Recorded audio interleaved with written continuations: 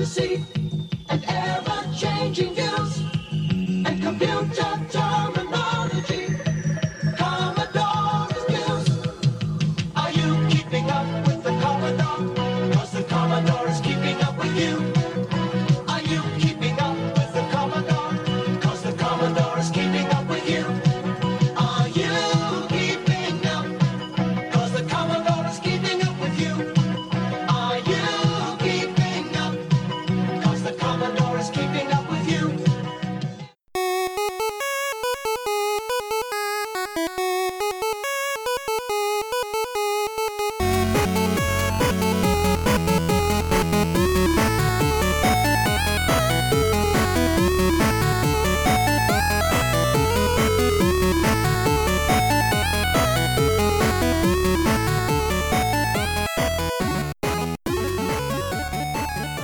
Hey everybody, welcome to another episode of Classic Gaming Brothers. I'm Zach, And I'm Seth. and we're the Classic Gaming Brothers. That's right. That's my line. You can't double up on it.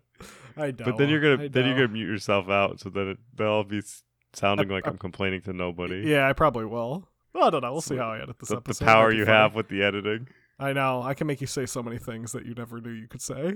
Zach is the best brother. Wow, it'd be the first time you heard that. Whoa!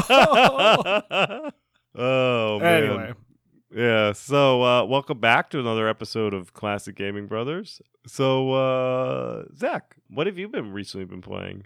Seth, recently I've been playing Harry Potter and the Sorcerer's Stone, specifically the GameCube version, which is actually a really hard to find game because it was released in a weird time for the GameCube's lifespan, and thus it just has been sought after and is pretty expensive. I think like a copy of it goes for like $80, where Chamber of Secrets goes for like $5. So in any case, the GameCube version came out in 2003 and was created by Warthog Games. They also made the PS2 and the Xbox version. Pretty much all three games are identical with some minor differences. A fun fact actually about Harry Potter and the Sorcerer's Stone, the GameCube, PlayStation 2, and Xbox version, this game came out after Chamber of Secrets. So basically, Warthog had made the Chamber of Secrets game for the GameCube, PS2, and Xbox, and there was a gap year between Chamber of Secrets and Prisoner of Azkaban. So EA Games was like, hey, we need a Harry Potter game so we can keep milking this cash cow. And Warthog Games was like, hey, we have all these assets from Harry Potter and the Chamber of Secrets. Let's just make the first game. And they did exactly that. The entire castle layout, 100% the same. The grounds layout, 100% the same. The spells, 100% the same. The only difference is the voice actors and the plot. To be fair to EA and Warthog Games, it's the only difference in the books. That is actually true. I mean, Hogwarts technically wouldn't change from year to year. In defense of the PC games, which I love the PC games, the second game in the PC games does reuse some of the same assets, but mostly in terms of the level structure of the entranceway to Hogwarts. It actually does redesign Hogwarts to be a bit more open and have a bit more ability to explore. So I think there's a way of making it feel familiar, but not be identical, which is not what they did with Warthog Games. It's literally a copy and paste job. And I think it's important for our listeners to know that the Harry Potter and the Sorcerer's Stone game, or the Philosopher's Stone if you are Overseas. I was going to say British, but I guess it's anyone that's not us. Pretty much everyone that's not us and like the French where they call it the School of Sorcerers. For those to know, the Harry Potter and the Sorcerer's Stone games came out in 2001 on the PlayStation 1, PC, the Game Boy Advance, and the Game Boy Color. And they are all different companies and entirely different games. There is, though, one intersection that blends through a number of them. Not all of them, but a number of them. And that's the Flipendo spell. Yes. Which is not a spell that exists in the Harry Potter world. Well, I guess it does exist in the Harry Potter world. It doesn't exist in the books. Well, it does exist, though, in Harry Potter and the Cursed Child, the stage play. Oh. I assume the writers of the play, I assume one of them had played the video game and was like, we gotta put in Flipendo. I guess it says some sort of blast effect. It's called a knockback charm. So Knockback the charm. purpose of it in the game is to move blocks or to fight enemies. And we actually maybe have to do an episode on the Harry Potter series. There is a YouTuber called Flandrew who does two very good YouTube videos about comparing all of the different Harry Potter games against each other. Yeah, there's another YouTuber that I'm like follow and I'm in his Discord named Phil of Glimmer, who has done a breakdown of all of the PC games and also has gone through like some of the PlayStation games. Anyway, Seth, what about you? What have you been recently playing? I am playing a game that I've played in the past, and I've been doing this a lot lately as I go back and I'm trying to beat games. So I'm sorry if I'm talking about a game that I've mentioned a few times. This is actually a game that we've mentioned a number of times, and it's Desperados 3, or as we like to call it, Desperados III,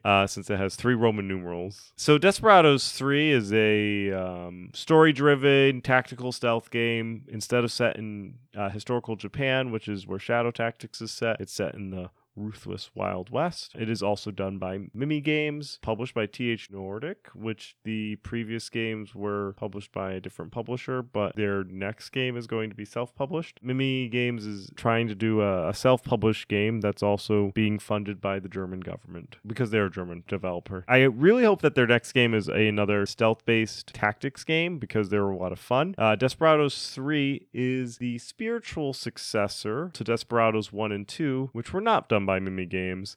They were done by a company called Spellbound, and they were earlier games since Spellbound was founded in 1994 and went defunct by 2012. They're actually known for their Desperado series. They also did a Robin Hood, The Legend of Sherwood stealth-based tactical game, which I owned and was a lot of fun. I didn't own the original 2 Desperados, but I may, after beating Desperados 3, go back and play them since they would be similar-ish games. Desperados Wanted Dead or Alive was released in 2001. Desperados 2 Cooper's Revenge was in 2006, and Desperados 3 was released in 2021, and I think it was actually released in 2020. And you play as John Cooper, who is the son of the guy who's the main character in Desperados 2. You're kind of like a stealthy bounty hunter who plays similar to Hyodo in Shadow Tactics, but is a little different because he has guns. There's also a woman that you play as is Kate O'Hare, who has like the disguise ability and the ability to like blind people temporarily. There is this guy who joins you named Dr. McCoy, who is a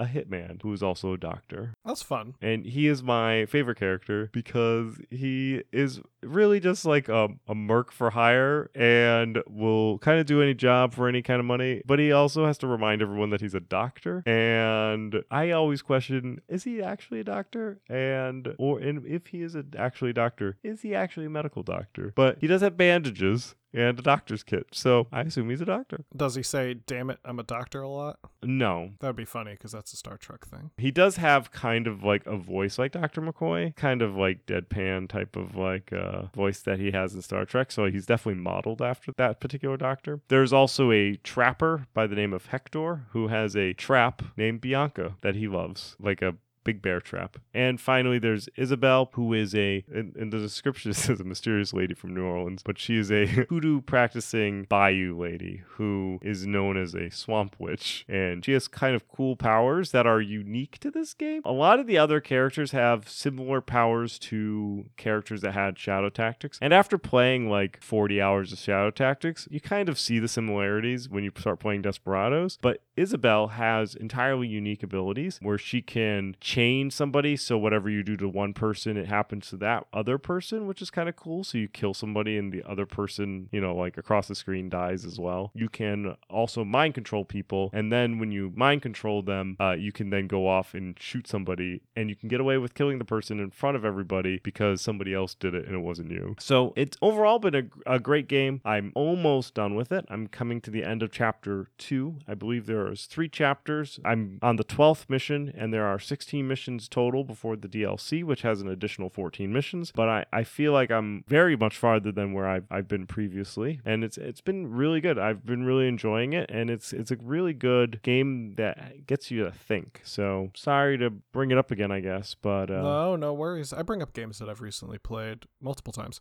In any case, we're talking about something that's not related to tactics games today. Today we're talking about Commodore, and specifically we'll talk about the Commodore 64, which is a pretty well-known machine, I would say. However, I think I can speak for Seth and say that neither of us have memories of this machine. Yeah, so Zach and I are children from the 90s. I was born in the 80s and Zach was born in the 90s. And the Commodore was really popular in the 80s, and by the 90s, it had already kind of gone out of favor. We missed the video game crash is what happened with Zach and I. Conceivably, Seth and I could have been brought up with an Amiga, which was created by Commodore, but our parents opted for a Packard Bell 486, which is the computer that we grew up with. Theoretically, in an alternate timeline, maybe our family had an Amiga and we were familiar with Commodore in some form. But today, we're talking about Commodore. We'll talk a bit about the history of the company and what brought it to the C64, and maybe someday down the line, we'll talk about the Amiga, which is a whole separate thing. But to begin us off, Commodore was founded in 1958 by Jack Tramiel and Manfred Kapp, when they formed a partnership to sell used and refurbished typewriters. Tramiel and Kapp had met while working at Ace Typewriter Repair in New York and came up with the idea while working together. Early in their career together, they acquired a dealership to sell adding machines and were able to get the exclusive rights to the Everest brand adding machines in the Canadian market. By the late 1950s, the adding machine business had begun to dry up, but they were able to strike a deal with a Czechoslovakian company to sell portable typewriters in Canada. They incorporated in October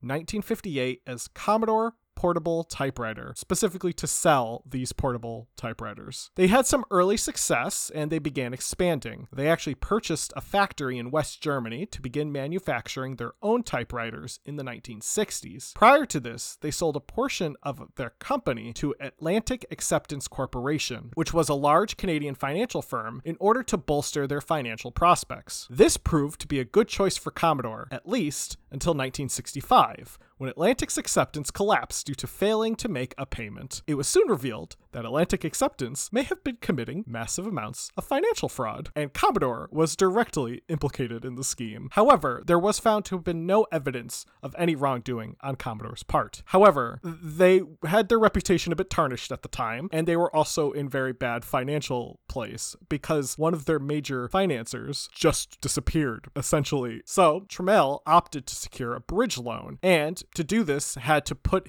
the German factory up as collateral. In order to handle this deal, they worked with a financier, Irving Gould. However, they ultimately were not able to pay Mr. Gould for his services. So Tramiel sold 17.9% of Commodore to Gould, and Gould was made chairman of the board. After this, Tramiel was introduced to Japanese electronic calculators, such as those made by Casio. Commodore began to sell calculators themselves, but they soon went toe-to-toe with Texas Instruments. Texas Instruments had previously only supplied parts for calculators, but now they decided that they were going to hop right into it and start getting a piece of that calculator pie. Commodore tried to cut their prices by purchasing chip supplies, such as MOS Technology. After acquiring MOS, Tramiel made chip designer Chuck Peddle the chief engineer at Commodore. So get around TI's kind of like, hey, we're supplying the pieces to the calculators, now we are making calculators type deal. Commodore went off and just bought another chip supplier. Now, with buying the chip supplier,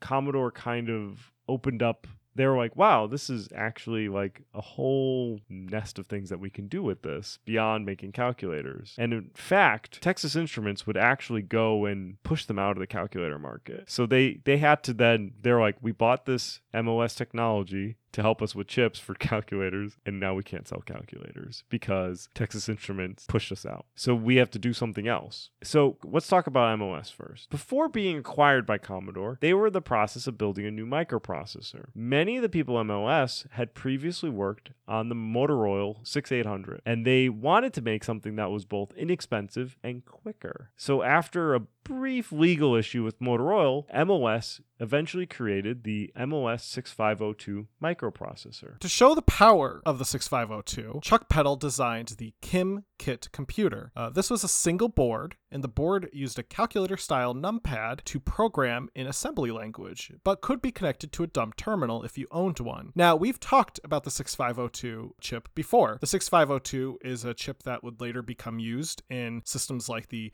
Nintendo Entertainment System. In fact, 6502 assembly language is what you would require to code for the Nintendo Entertainment System. So Petal designed the KIM 1, and the KIM 1 was actually pretty successful for MOS. Largely because it was inexpensive. At the time, it cost less than $500, which was in 1976. Today, that would be about $2,540, but comparatively, back then, systems that you could buy, including terminals and stuff, would probably run you about $700 to $800 in total. So you're looking at a significant price cut having the KIM. Now let's go back to Commodore. So Petal, now working essentially for Commodore, was able to convince Trammell that home computers were a more lucrative business than the calculator market, partially because they were being pushed out of the calculator market. And he got to work on the first home computer for Commodore, the PET. Now, the PET, or Personal Electronics Transactor, was released in 1977. It was a fairly large single-board computer housed in a metal case. Attached to this case was not only a green monochrome monitor, but also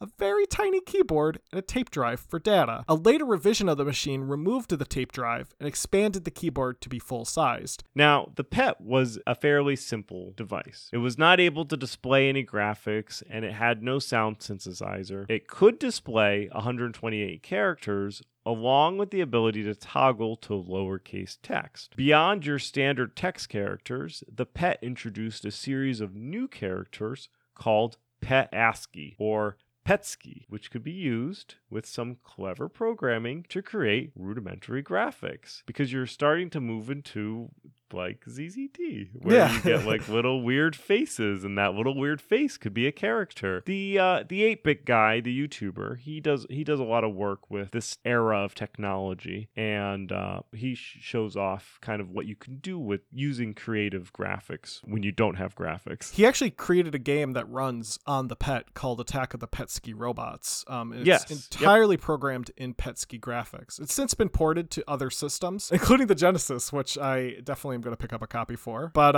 he started off with a version for the PET, and it's really impressive to see what the PET could do with such limited graphics. Right. Well, with no graphics, and with just characters. The PET wasn't a gaming computer, however, and to this day, there are only a handful of games that were ever made for it, including the 8-bit guy's game. It was primarily built for academic and business use. Computers were still not something that everybody used, and we were still kind of going from a macro level down to a micro level.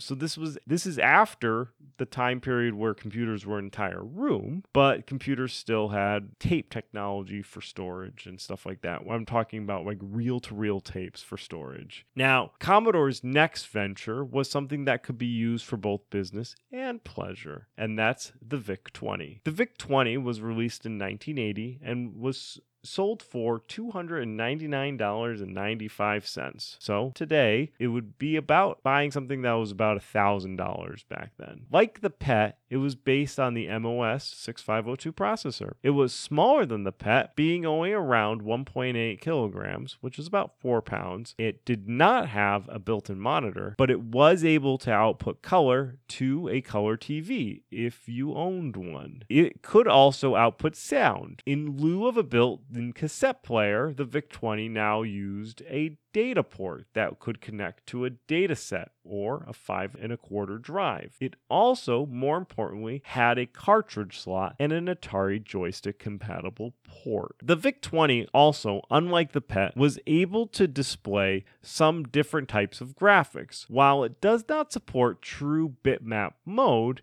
programmers could create their own custom character sets and use those in their programs. This allowed people to create games, and at least 400 commercial games were available for this machine, which is a pretty big catalog for 1980. As the VIC-20 was competing with other computers like the Apple II, TRS-80, and the Atari 800, it was important for them to sell the system as both a business machine and a gaming machine, which included having commercials featuring William Shatner, where he showed off both games and non-entertainment software. The VIC-20 did fairly well. It's widely regarded as the first personal computer to sell 1 million units, and ultimately led Commodore's next venture, the Commodore 64, or the C64. The C64 came out in January of 1982. While it was a worthwhile machine, it was primarily developed to be something that could outperform the growing video game console market. MOS developed something called the SID chip, the SID,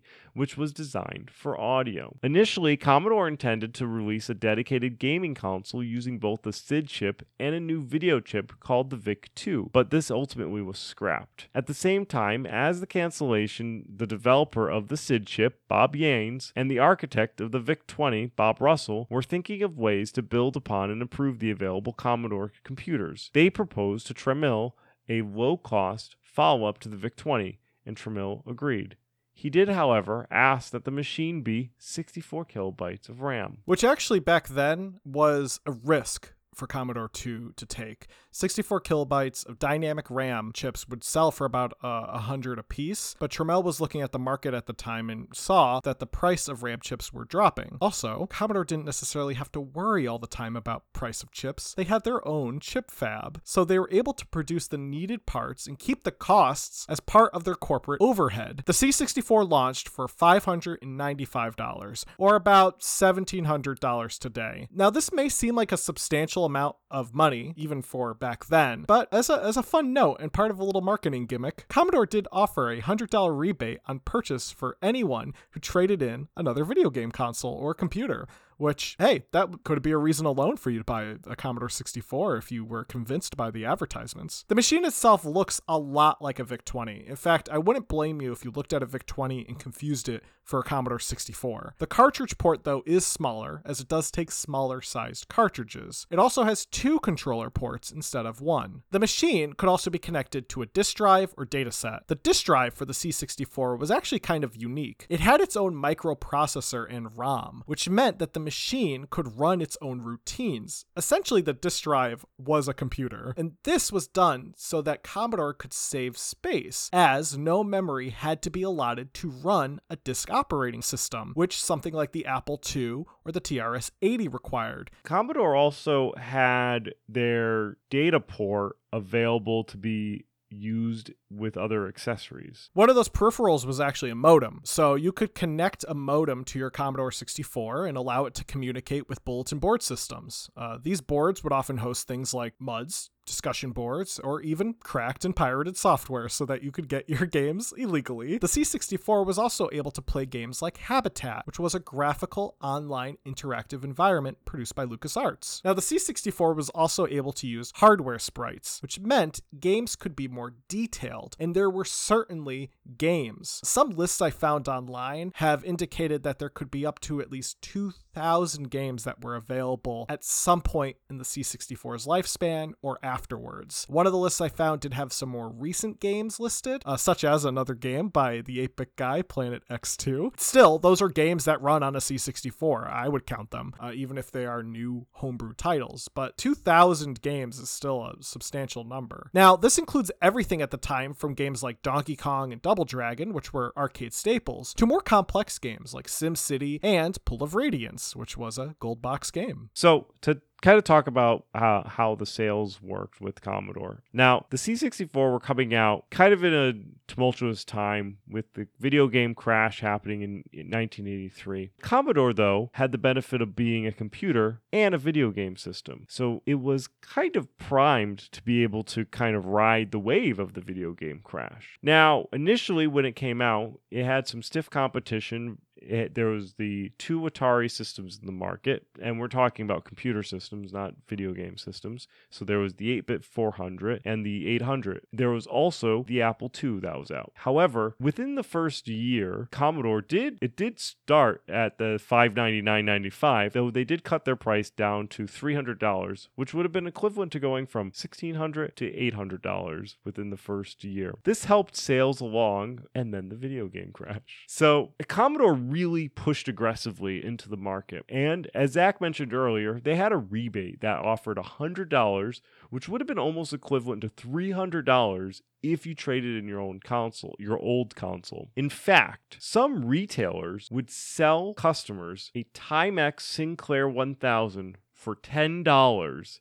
with the purchase of a Commodore 64, which the customer could send into Commodore to get $100 rebate back. The rebate system was so successful for Commodore, it led Timex Corporation to leave the computer market. Their price tactics also led to another competitor getting pushed out of the market, Texas Instrument. Texas Instrument wanted to make computers, and Commodore said no. And Jack Tramiel felt it was his personal mission to push Texas Instruments out of the computer market and continued to cut his prices further and further to beat Texas Instrument out. And they did. They folded. And Commodore felt vindicated since back in the 70s, Texas Instrument pushed them out of the calculator market. So they came back hard and hit them out of the computer market. And this kind of activity and this type of cutting down to the bottom was, in a way, really pushing all that crap out. All those other like video game consoles and all that junk that was out there that led to the video game crash, Commodore kind of accelerated it by being like, send us your junk, take a Commodore, which was still a computer and not a dedicated video game console. Now, by the end of 1983, Commodore had sold about 500,000 units, but more importantly, they were one of the only low-end computers around. Video game companies who made it out of the video game crash alive started to develop more and more for the Commodore 64, since it was easy to code for,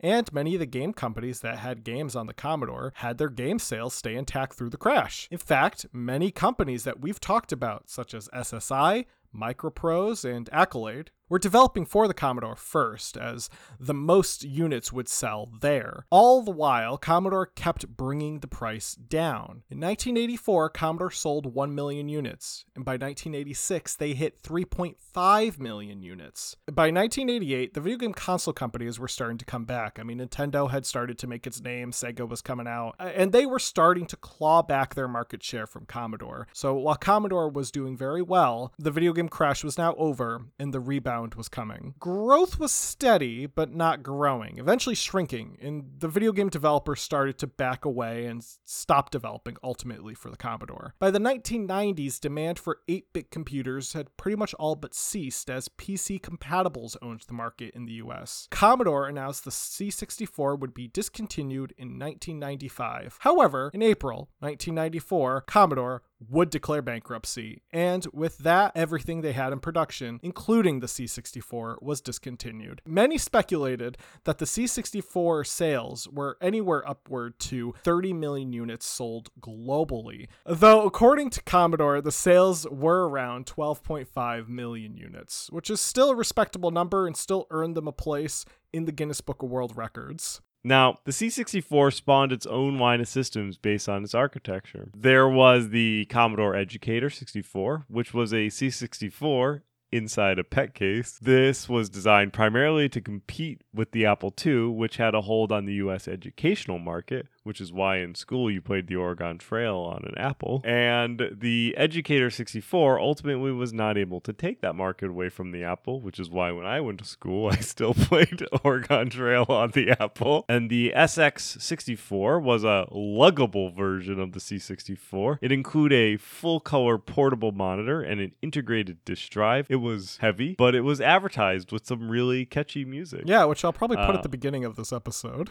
I just imagined it to be relatively kind of portable, but then having this really long extension cord. I mean, that's pretty much what a luggable was. I mean, luggables are like the size of a briefcase, but they weigh like the weight of like a large dog. There was also the Commodore 64 game system, which was a pared down version of the system that just didn't have a keyboard. The C64 ultimately would see a successor in the Commodore 128, which was designed to be a faster, more powerful unit. Later, Commodore would move into the Amiga line of computers to compete primarily with the growing IBM PC and PC compatibles that were taking the PC market by storm. More recently, there were actually two devices that were created to kind of celebrate the history and the memory of Commodore. This was the C64 Mini and the C64, and that's stylized as all one word, the C64. These are emulation-based machines that can run both VIC-20 and Commodore 64 games. You can actually load the games via a SD card or a USB drive, I think in some cases,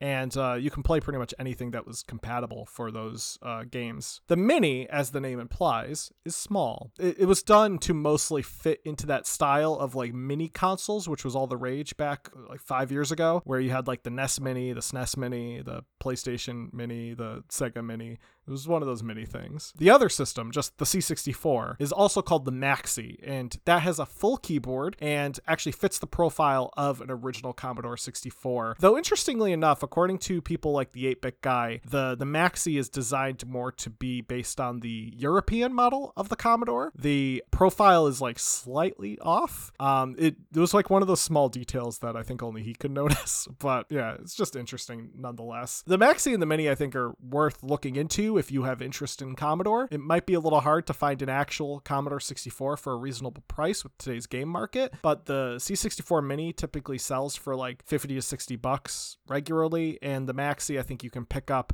when it's available for around 100 or 120, depending on where you're getting it from. Both are HDMI compatible. You can load stuff via USB. They're pretty strong machines. Modern. Yeah, pretty modern based machines. You could also load Commodore 64 games onto a Raspberry Pi. Yeah, or a Mister, which apparently Mister runs 8-bit computers really well. So if you have a Mister project, you can load a Commodore Core and probably run it, if not better than the original could run. Well, there we go. And that's going to be our Commodore episode.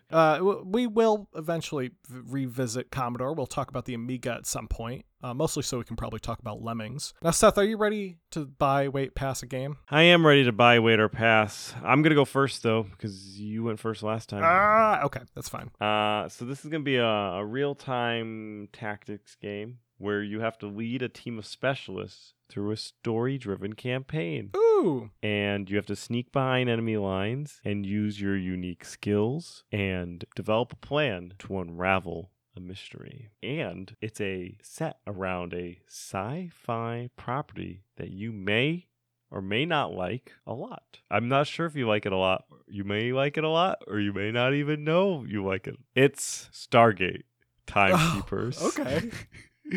Being developed by Creative Forge and published by Slytherin. Didn't you just have Slytherin? I literally just did with Starship Troopers. All right, well, I will take a brief pause here so that we can look into this game, and I'll get right back.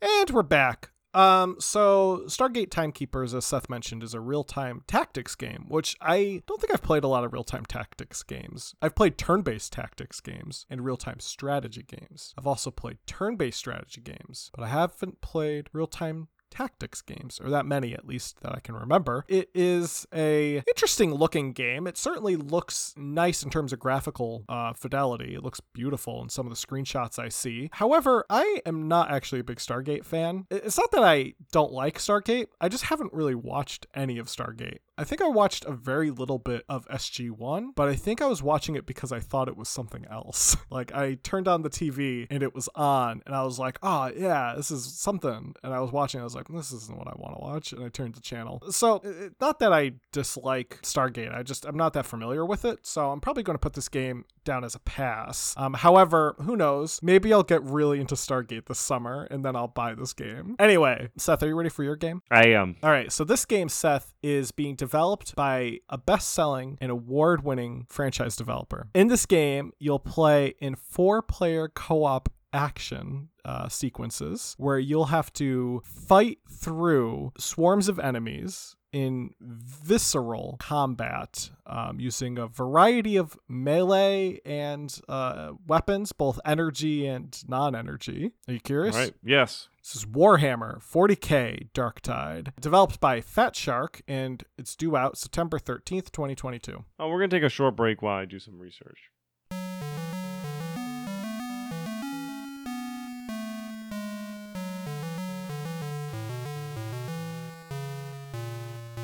And we're back. You know what? It's fun is I've seen this kind of over the years. When Warhammer first started having video games come out, they usually had like one developer that did it. I'm pretty sure they have an open license where people can essentially make a Warhammer game as like either for free as long as they give Games Workshop some money. No, I think like at least with the non-40K stuff, I think you can't do pre-Age of Sigmar, but except for Total War, as explained to us by Brent, because Total War has the pre-Age of Sigmar license. D&D does something similar, but they have it's only specific portions of the game, which Warhammer may have as well. Yeah. You may only have specific portions because the game Warhammer has a pretty deep lore. But no, I've watched it kind of evolve where there's just now like a bunch of companies making Warhammer games. This is on my wish list, but I'm actually going to put this down as a wait. I liked Vermintide. I don't play a lot of games with a lot of people regularly. So if this is a game that's going to require a 4-player co-op, I might not buy it initially because I play more single-player games than multiplayer games. So I don't have the people to play it with. But if it's going to be 40K Vermintide, I am excited about that. So it's not going to be a pass, but it's going to be a wait. Nice. So that's going to be it. So if you want to listen to more episodes of the Classic Gaming Brothers, we're available where all podcast apps are able to be listened to. If you want to talk to the Classic Gaming Brothers, you can send us an email at classicgamingbrothers@gmail.com. You can also follow us on social media. We're available. We have social media presence on Facebook, Instagram, and Twitch. Our Facebook, Instagram, and Twitch are at Classic Gaming Brothers. We even have a Twitter. It's CG Brothers Pod. And we always ask if you could support us. You can tell some friends of yours that you like to listen to this podcast, but only if you do it in a really creepy manner where you come up behind them and say, I listen to Classic Gaming Brothers. If you can't do it that way, then we don't want you to tell anybody. No, tell everybody and find us, rate us, and if you enjoyed the show, give us a review and write us something nice. I think I got everything. Is there anything else that I'm missing? Yeah, don't play games like my brother. And don't play games like my brother. I've been Zach. I've been Seth. And we've been the Classic Gaming Brothers. That's right. That is right.